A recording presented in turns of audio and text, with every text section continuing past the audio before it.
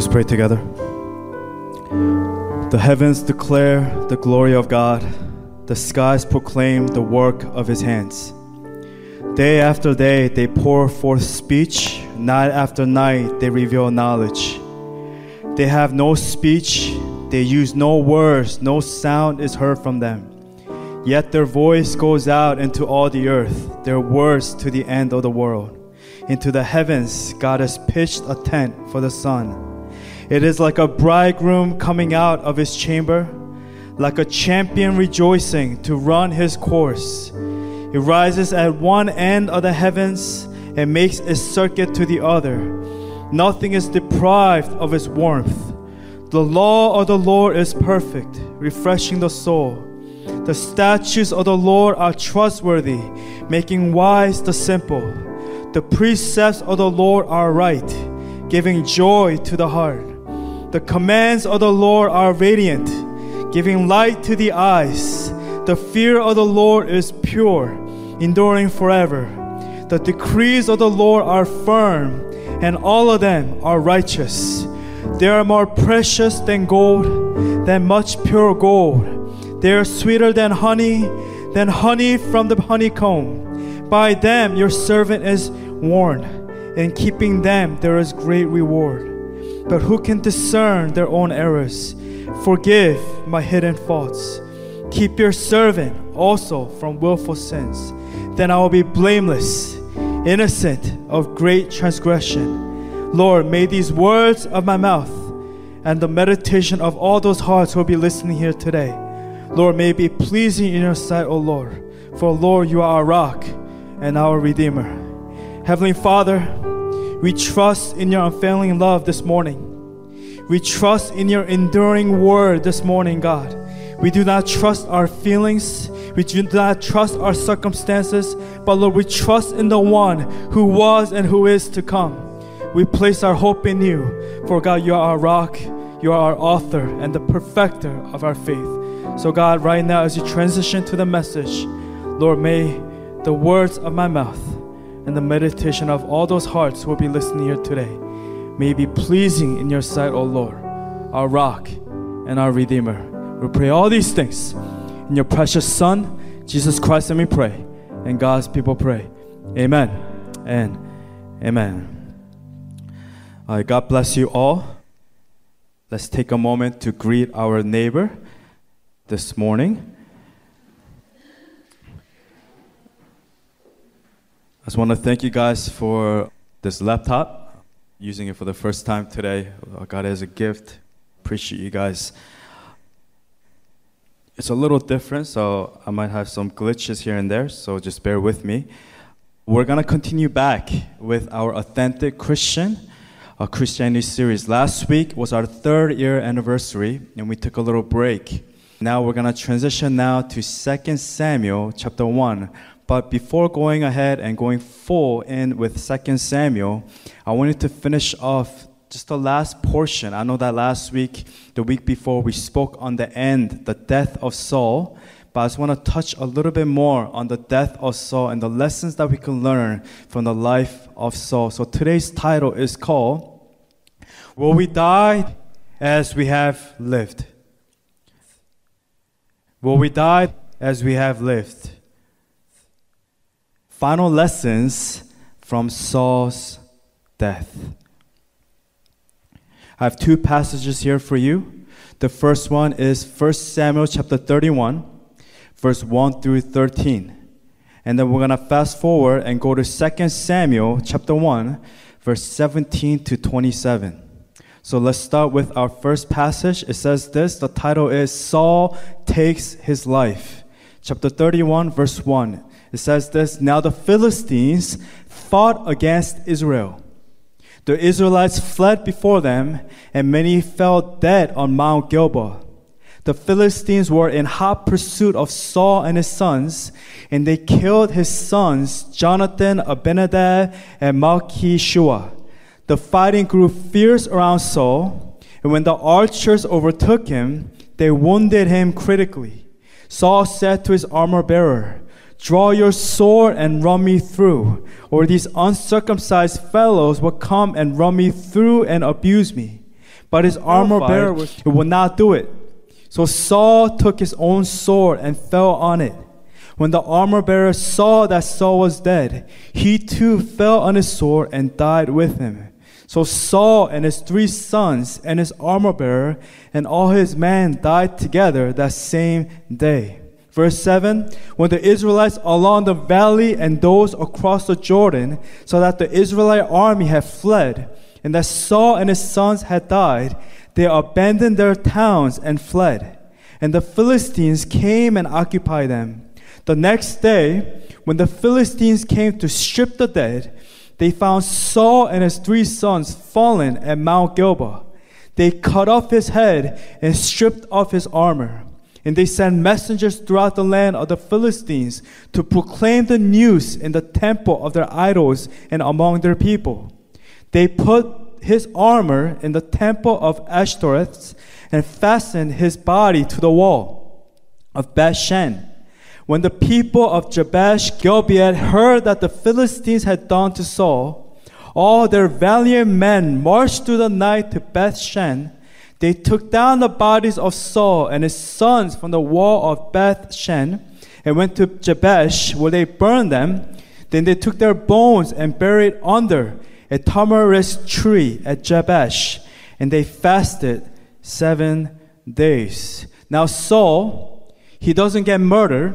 He takes his own life. He commits suicide. And not only that, he has a very embarrassing death where his enemy comes and chops off not only his head and the rest of his sons, and they put his body in the temple of their idols. Again, it's not God, Yahweh God, of their idols, of their pagan gods, and their heads to proclaim the news that Israel had been defeated, that they had killed their one and only king, Saul. So now, 2 Samuel, let's transition now. 2 Samuel is going to be the life of David now. 1 Samuel was all about Samuel with his mother Hannah, and then we see the rise of Samuel, we see the rise of Saul, the first king of Israel, and the life of Saul, and also David running away from Saul, Saul throwing spears at him. Most of it is about David running away. But 2 Samuel now is going to be the story of the rise of King David. He's going to be finally, he's going to be crowned as the king. And this is the beginning part. And now David, in this passage, he learns about the death of Saul. And how does he react? This passage alone, verse 17 to 27, it alone shows how amazing David is to praise someone who was trying to kill him. Again, the title says David's lament for Saul and Jonathan. Let's begin. Verse 17 says this: David took up this lament concerning Saul and his son Jonathan. And he ordered that the people of Judah be taught this. Lament of the bow. It is written in the book of Jashar. A gazelle lies slain on your heights, Israel. How the mighty have fallen. Tell it not in Gath. Proclaim it not in the streets of Ashkelon. Lest the daughters of the Philistines be glad. Lest the daughters of the uncircumcised rejoice. Mountains of Gilboa, may you have neither dew nor rain. May no showers fall on your terraced fields, for there the shield of the mighty was despised. The shield of Saul no longer rubbed with oil. From the blood of the slain, from the flesh of the mighty, the bow of Jonathan did not turn back. The sword of Saul did not return unsatisfied. Saul and Jonathan, in life, they were loved and admired, and in death, they were not parted. They were swifter than eagles. They were stronger than lions. Daughters of Israel, weep for Saul, who clothe you in scarlet and finery, who adorn your garments with ornaments of gold. How the mighty have fallen in battle. Jonathan lies slain on your heights. I grieve for you, Jonathan, my brother. You are very dear to me. Your love for me was wonderful, more wonderful than that of women. How the mighty have fallen. The weapons of war have perished.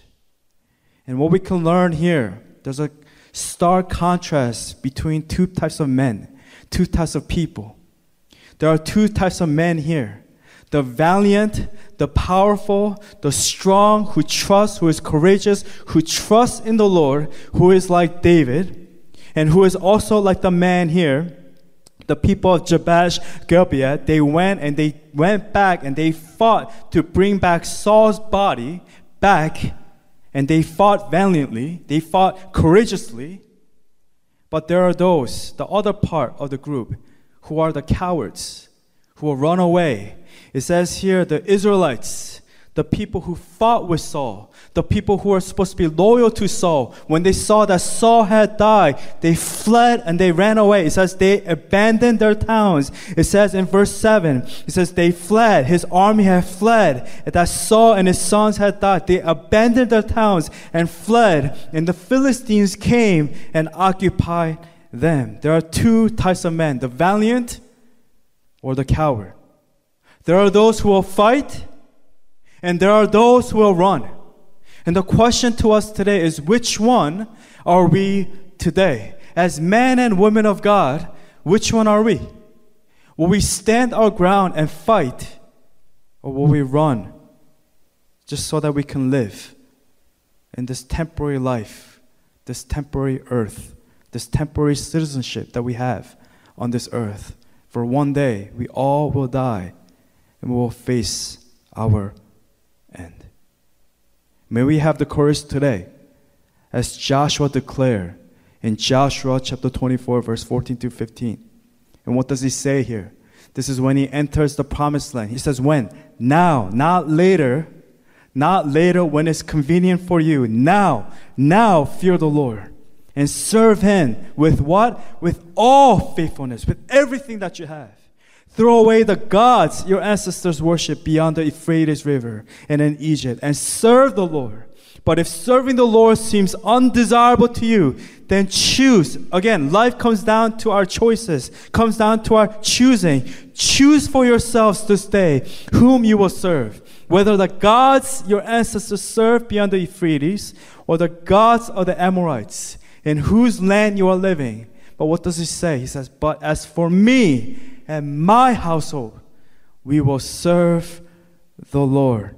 Amen. When we serve God, we must fight. Amen? Fight and not flee, not run away. With God, there's courage and there's strength to finish this battle. We may lose our battles here and there, but in the end, ultimately, we will win the war. We have already won the war through Christ, who died for us, because he died and he rose again. He did not remain on the cross or on the grave.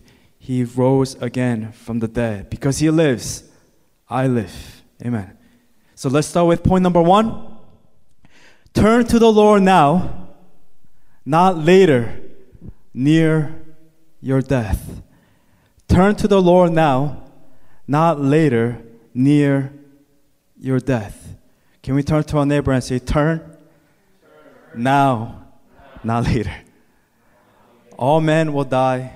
All men die. All living beings, they will die. And if you choose to live the most of your life serving yourself right now, in this current moment, right now as we speak, on this very day, living for ourselves and never for God, most likely, and I say most likely, even in your death, you will not run to God as Saul did. He didn't. He did not run to God. Even until his death, he was proud and he was stubborn. He continued to reject the Lord. And the greatest lie from the enemy is this, is that you will always have tomorrow to repent. You will always have tomorrow to turn to God. But the reality and the truth is, tomorrow is not guaranteed to any one of us. Saul faced his end the same way he lived his life. Saul took control of his life when he was living and steered it in the direction that he wanted it to go, not the way that God wanted him to go. Therefore, even in his death that we read here in 1 Samuel chapter 31, he was still proud and he was blind. The text shows us that Saul never repented and he never turned back to the Lord. So the reality is when death comes, and it comes to us, and it comes to us all, the question is, will we respond to death as we did in the life that we lived before God? Will we live in humility? Will we in humility turn to the Lord as we did in the life that we lived in our death? Or when we face our death, will we continue to be proud and turn away from the Lord and reject Him continually?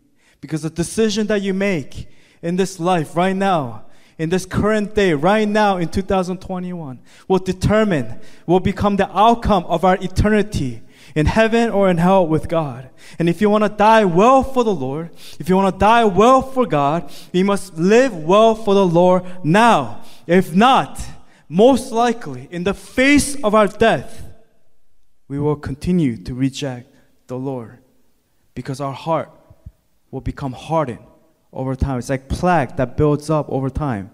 You don't go to the dentist next day, you get plaque right away. Some people do, yes. Has to do with the calcium and the saliva and all that. It's genetic, I think. But it doesn't happen overnight. Your heart doesn't turn hard overnight. It takes time. It comes after continuous rebellion, after rebellion, after rebellion, after rejecting God over and over and over again. You live your life the way that you want to live, away from God, rejecting God continuously, and your heart will become hardened to the point that even in death, you will not repent. You will not turn back to the Lord. You didn't need Him when you were alive. And why would you need Him now?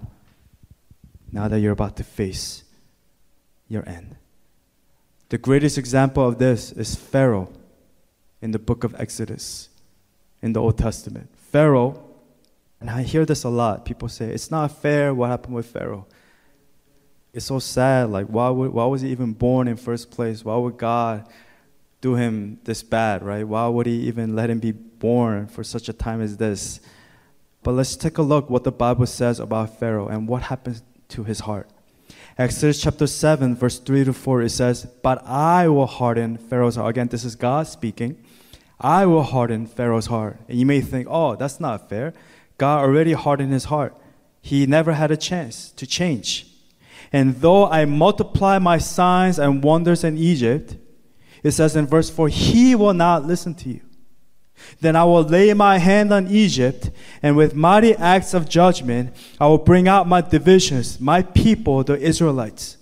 Let's continue on. Let's fast forward to chapter 9, Exodus chapter 9, verse 12. But the Lord hardened Pharaoh's heart, and he will not listen to Moses and Aaron, just as the Lord has said to Moses. Exodus chapter 10, verse 20. But the Lord hardened Pharaoh's heart, and he will not let the Israelites go. Exodus chapter 10, verse 27. But the Lord hardened Pharaoh's heart, and he was not willing to let them go. Again, who was this man, this Pharaoh? He was not a godly man. He was everything anti-God. He was the complete opposite of Moses. He did not have any faith at all. He was a dictator. He had slaves. He treated Israelites as slaves, used it for his own good, meaning he was evil to the core. And God knew that Pharaoh, his heart, was too hard to the point of no return. There comes a point where your heart gets to a point of no return. When God shows us signs and He tries to speak to us, and we are too blind, we're too proud, our heart has become too hardened that we do not hear what the Lord has to say to us. And that's a scary place to be. Again, we read this and you say, how is this fair? How is this fair to Pharaoh? Well, let me tell you what the Bible says. Let's go to Exodus 8, verse 15. And when Pharaoh saw that there was relief, this isn't God, Pharaoh hardened his heart and would not listen to Moses and Aaron, just as the Lord has said. Exodus 8:32. But this time also Pharaoh hardened his heart and will not let the people go. Pharaoh hardened his own heart even after all the miracles that he witnessed. Each of the plague, the 10 plagues that came, that was God's mercy to Pharaoh and to the Egyptians. That was Pharaoh's chance for him to repent and turn to the Lord. Even in death, and God even gave, the last plague was, I'm going to strike the firstborn of all the sons of the land, of the people who are living in the land of Egypt. And what happens? Only those who have faith and who put the blood of the lamb on their door frames, then the spirit of death will hover over it. That's why it's called a Passover, right? It passes over. Death no longer has power over us. So what happened? The Israelites were the only ones who had faith. They listened to Moses. They listened to Aaron. They listened to what Moses had said. They listened to what God had instructed. And they listened. They put the blood of the lamb. But Pharaoh, even to the end, this was his last chance for him to turn to God and to admit that God is Yahweh. He is a true king, true God over the world. But what happened? The Egyptians, they rejected. Their heart was hardened to the point. God is just bluffing. I'll play games with God a little bit. Tomorrow I will live. Who is God to have control over my life? He doesn't have power over me. And those who rejected, the firstborn, they all died instantly the next day. But only those who had the blood of the Lamb, which was a foretelling of the cross, Jesus Christ who died on the cross for us. For those who die with Christ, we rise again with Him, for we have resurrected with Him. And it's the blood of Christ that protects us from the life of death. And it shields us from our spiritual death. The plagues were God's grace and mercy to Pharaoh and to all the Egyptians. But reality is Pharaoh, he got to a point of no return. His heart was hardened and he could not turn back.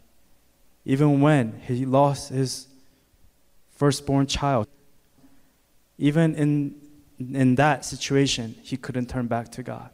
Because what does he do after? Yes, he lets the Israelites go and they flee. That's when they get to the Red Sea. And obviously there's a huge blockage. What do? God says, take your staff. The sea splits. And then behind them is who? The Egyptians. So Pharaoh still couldn't learn. Even to the end, he could not learn. He went ahead and he sent his soldiers to pursue his enemies, the Israelites. And then right after they all got out safely, the water came back and all of his soldiers, they had died. So again, the question, will we turn to the Lord now or later? But later is not promised to any one of us, for death is knocking at our door any moment, for tomorrow is not promised to any one of us. Therefore, right now, when we have the opportunity, when we have the chance, we must turn to God at this very moment. Pharaoh hardened his own heart. Even after all the miracles that he witnessed, even after he saw God's power with his own eyes, he still chose not to submit to the Lord Almighty. That's how hardened his heart was. That was God's mercy and His grace. And Romans 9, chapter 15 to verse 18 says this, for He says to Moses, I will have mercy on whom I have mercy, and I will have compassion on whom I have compassion. It does not therefore depend on human desire or effort, but on God's mercy. For Scripture says to Pharaoh, I'll raise you up for this very purpose, that I might display my power in you, and that my name may be proclaimed in all the earth. Therefore, God has mercy on whom He wants to have mercy, and He hardens whom He wants to harden. Mercy and grace is given to all human beings. But where it says here, He hardens whom He wants to harden, there comes a point where you harden your own heart with your continuous rejecting and rebellion before God. There comes a point of no return, no safety. God has mercy on all of you, to me, to every single living being here on this earth. to every human being. But there comes a point where we harden our own hearts, where we no longer pursue God. We take God away from our schools. We take God away from our government. We take God away from everything that we do. Everything is anti-God, anti-Christ. So right now, when we still have breath, while we have the opportunity, can we turn to the Lord now? And all human beings, right? At the end of the day, we contemplate about our final destination. Sometimes we think about our end, right? We think about our final destination. And we know that we are finite beings, but eternity at the same time, eternity resides within all of us. For we are created in God's image and imago Dei. Because we yearn to be with our Maker. And we contemplate and we ponder about it more even when we go to funerals, right? When we attend a funeral or we have a loved one in our deathbeds. And I remember during chaplaincy at the hospital when someone is they have a final moment in their life, and sometimes they're young, healthy, but tragedy strikes, and a lot of times they're older individuals. And you come and I read Psalm 23, I read passages with them, I share the word of God, and in the end, they have a lot of regrets and they have things that they wanted to do, but sometimes they could barely listen, they could barely open their eyes. And we see it, we contemplate about our death. And the thing is, it goes back to the point number 1. Turn to the Lord now, not later near your death. And just like Saul, if we live our lives hardened before God, then most likely, even in our death, our hearts will also be hardened. And even then, we will not be able to see and have the opportunity to repent. I mean, you're blessed if you're able to die at an old age in your deathbed. I think that's ideal for everyone. But death is not funny. On YouTube, you could find 100 ways, the most silliest ways people died, and simple as walking. I don't know, I'm just making stuff up. You slip on a banana and you hit your head or something. I wouldn't want to die like that. But we all would like to die old, right, with our family members next to us, our loved ones next to us, and be able to contemplate and ponder about our life and have the opportunity to repent. But not many of us are lucky that way. Death comes at an instant. It could come tomorrow. It could happen in 5 days, 10 days, a week, a year from now. It is not within our control. And somehow we fool ourselves thinking that I will somehow die in my deathbed and I will have the opportunity, old in my years, to turn to God, fooling ourselves thinking later, then I will have my chance then to repent and turn back to the Lord. And that's the greatest lie of the enemy. The truth is no. The answer is no. Do not believe the lies of the enemy. Only the few lucky ones may. You may or you may not. Don't fool yourselves, but do not take that chance. Turn to the Lord now while you still have breath, men and women of God. Point number 2, stay humble in His eyes, not big in your own eyes. Stay humble in His eyes, in God's eyes, not big in your own eyes. Can we turn to our neighbor and say, stay humble. Don't be big in your own eyes. So point A, Saul was ugly spiritually. So point B, Saul was weak spiritually. So point C, Saul was bankrupt spiritually. Saul was attractive physically, but he was horrid spiritually. Saul was handsome physically, but he was ugly spiritually. Saul lacked faith to trust in God fully. Saul trusted in himself, in his own abilities, on witches. We learn about the witches that he went to seek help in pretending to look religious and everything opposite of God. Saul was bankrupt spiritually. Saul had no respect from his peers and from his fellow soldiers. He did not have allegiance from his men, from his soldiers who fought under him.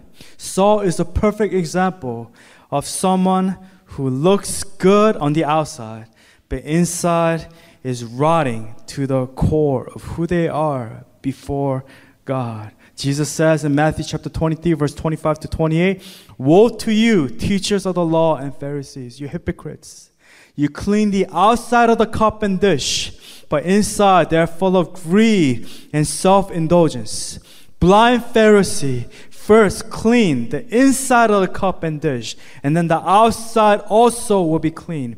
Woe to you, teachers of the law and Pharisees, you hypocrites! You are like whitewashed tombs, which look beautiful on the outside, but on the inside are full of the bones of the dead and everything unclean. In the same way, on the outside, you appear to people as righteous, but on the inside, you are full of hypocrisy and wickedness." Again, whitewashed tombs are tombs. When you go to the graveyard, you see a tomb that is clean white. It looks good on the outside, but what's inside is full of dead bones. Everything is rotting. Everything is dead. May you clean the inside of your cup, not just the outside of your cup. Amen? Stay humble in His eyes and not big in your own eyes. Point number 3, continue in obedience before God, not in rebellion. Continue in obedience before God, not in rebellion. Each obedience is like a brick that we put up one by one to build a wall. Just like a house is built over time, each obedience is a brick that we pile up over time, eventually becoming a shelter, a house for us to reside in. So my point is, be faithful with what little that you have been given in your life. Be faithful in being obedient in the little things and the small things that you have. I want to show you an update of the most recent building of San Jose in the Philippines, the church that we are partnered with, Life Reach. Pastor Rolex, he sent me this video. I would like to show this to you because some of us, when we were there to physically work. We work really hard, and I want to show you an update of the building of the church. Recently, we gave donation as well, especially with the pandemic and everything. We need to be praying for our fellow brothers and sisters, our partner, Life Reach, with Pastor Rolex and his team. So let me just show you a clip.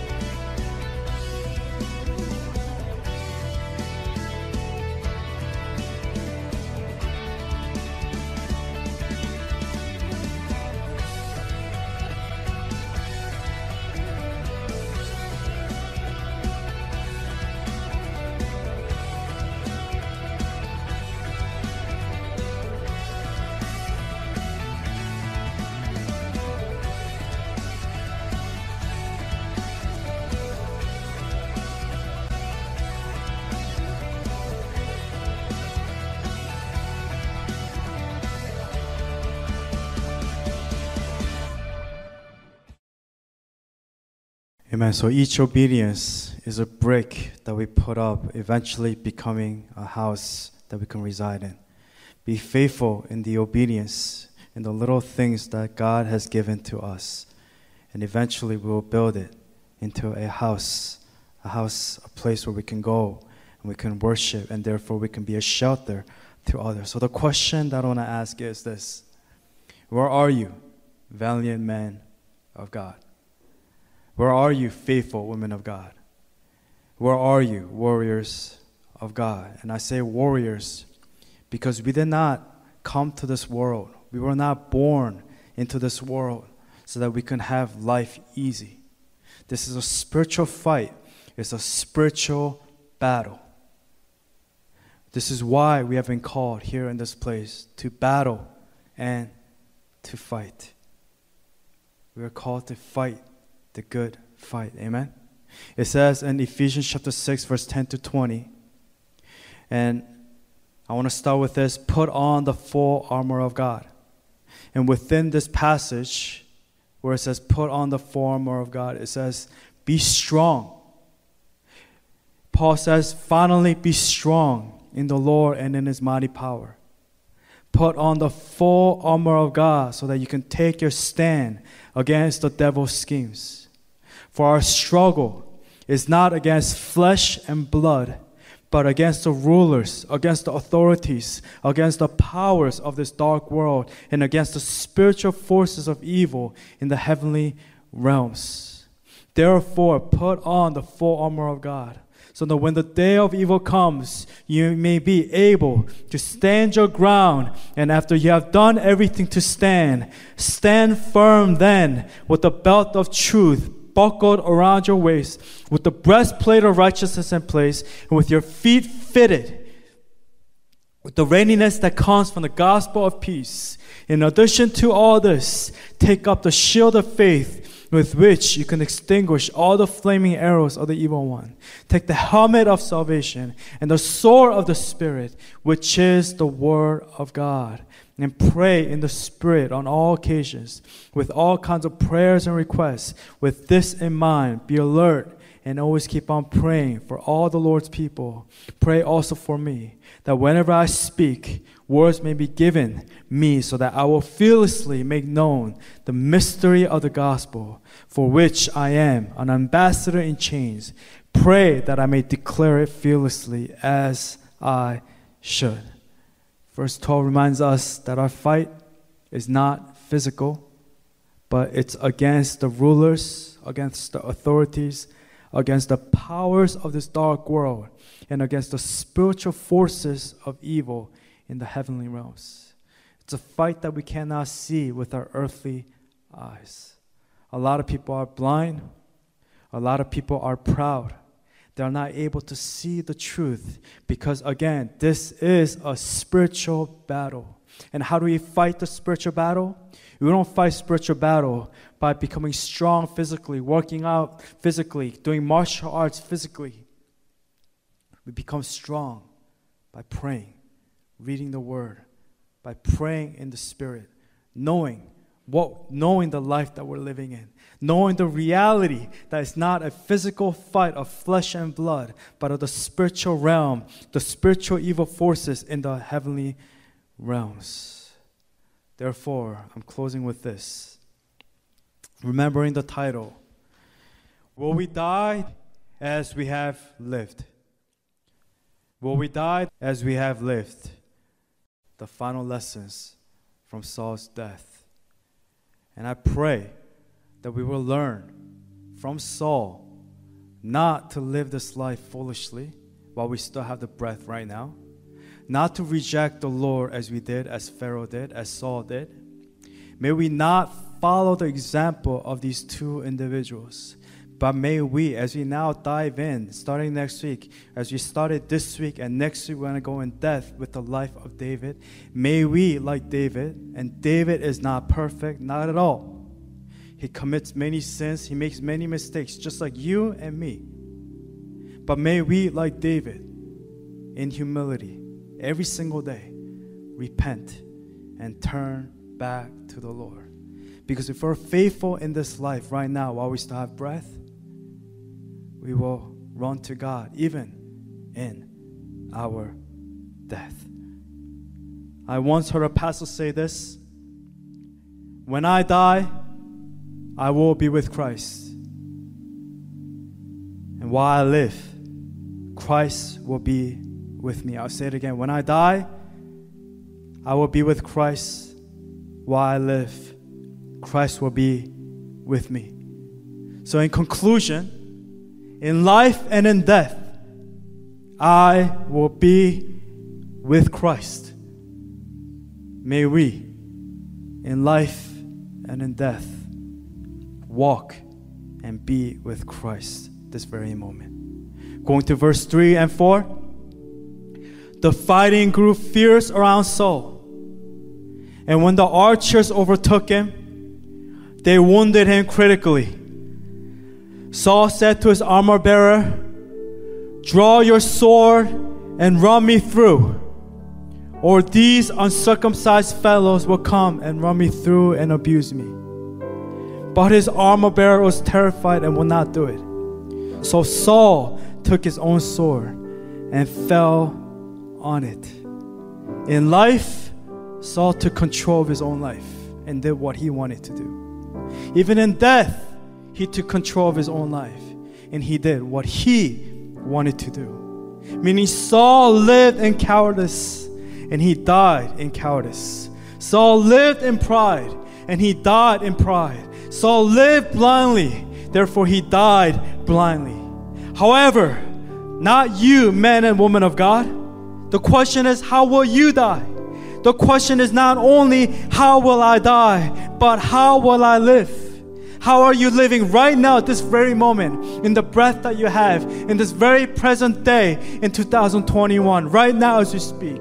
Because your choice now, the way that you live your life now will determine the rest of your eternity. And the question, how will you die? And I pray that even in life and even in death, that Christ will walk with us, that I will be with Christ. Amen. As Paul declares here in Philippians 1:20, can we all read it together as a church? Ready? 1, 2, 3. Now as always, Christ will be exalted in my body, whether by life or by death. Amen. In life and in death, I will be with Christ, and Christ will be with me. Can we take this moment right now? If you could just bow your heads with me, with your eyes closed, without any distractions of the people that we're sitting next to. This is between you and the Lord. No one else can save you. Just because you have parents who pray, who goes to church, their salvation, their faith will not lead us to eternity with God. It is by our decision. It is my life to live. It is my decision. It is my choice. Again, God, He gives mercy to whom He wants to give mercy. And He has given it to us. May we take this moment right now and this opportunity to repent before God and turn to Him while He still may be found. When we die, it is too late. When we take our final breath, it is too late. You must turn to God now, not later. Tomorrow is not guaranteed to any single one of us. Turn to the Lord now. Salvation is a day. Today is a day of salvation. Turn to the Lord while He may be found. Do not be proud. Do not be blind. Do not be lost in your own doing, in your own pride, in our own stubbornness.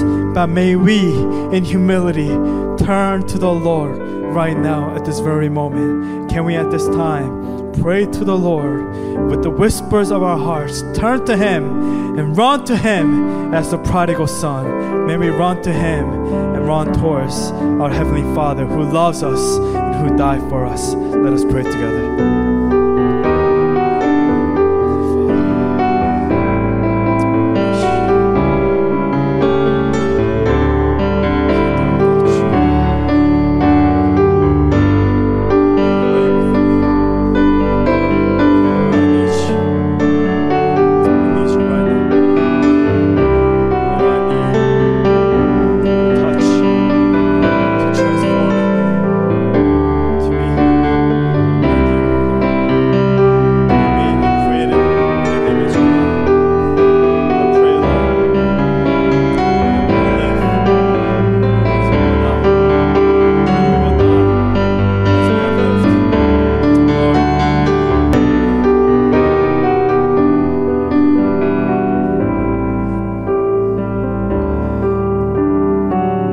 Heavenly Father, we stand in awe of you. For Lord, you are our Lord, and you are our God, and you are matchless in worth. God, there's none that can compare to you and who you are. So God, we trust in your unending love, in your agape love. We trust in you, for we are created in your image and imago Dei. So we trust in you, God, in this very moment. We don't trust our circumstances, but we surrender and we give our lives to you while we still have breath. So God, just like the message today, we all will die as we have lived. Lord, help us to die in the way that we have lived faithfully for you, that even in death that we are with you, and even in life you are with us. So God, point number one, may we turn to the Lord now, not later, near our death, for tomorrow is not promised to any one of us. And point number two, may we stay humble in your eyes and not big in our own little eyes. May we not be ugly spiritually as Saul was. May we not be weak spiritually as Saul was. May we not become bankrupt spiritually as Saul was. But when we turn to you and be spiritually rich as David was, may we be valiant and be courageous before you, O God, and follow you wholeheartedly and to fight the good fight. And lastly, point number three, may we continue in obedience before you, God, and never and not in rebellion. Lord, and the question, where are you, valiant men of God? Where are you, faithful women of God? Where are you, warriors of God? May we lift up our hands today and say, Lord, here I am. Here am I, O Lord. Use me. Use me for your kingdom and for your purpose. We thank you. We love you. We pray all these things in your precious Son, Jesus Christ, and we pray. And God's people pray. Amen and amen. Dear Heavenly Father, thank you for this beautiful Sunday and for blessing us with this space and with the message delivered to us through Reverend Andrew this morning. Lord, we choose today, this very moment, to remain faithful to you, to serve you and to obey you. Rather than run away in fear, we will stand our ground and continue to fight by placing our trust in you alone. While we are still alive and still have breath, we make the choice to turn to you and to live for you so that even in our death, we will not reject you. Since tomorrow is not guaranteed for any of us, we pray for humble and softened hearts so that we will not delay in repenting to you. We seek you and desire to be with you, so we thank you that by your grace and your mercy that you are with us in life and even in death. At this time, we lift this offering up to you, thankful for all that you have done for us, and pray that it will be used to further your works and to bring glory to your name. Please continue to watch over each of our members and protect them and their families this week. We love you and pray all this in Jesus' name. Amen.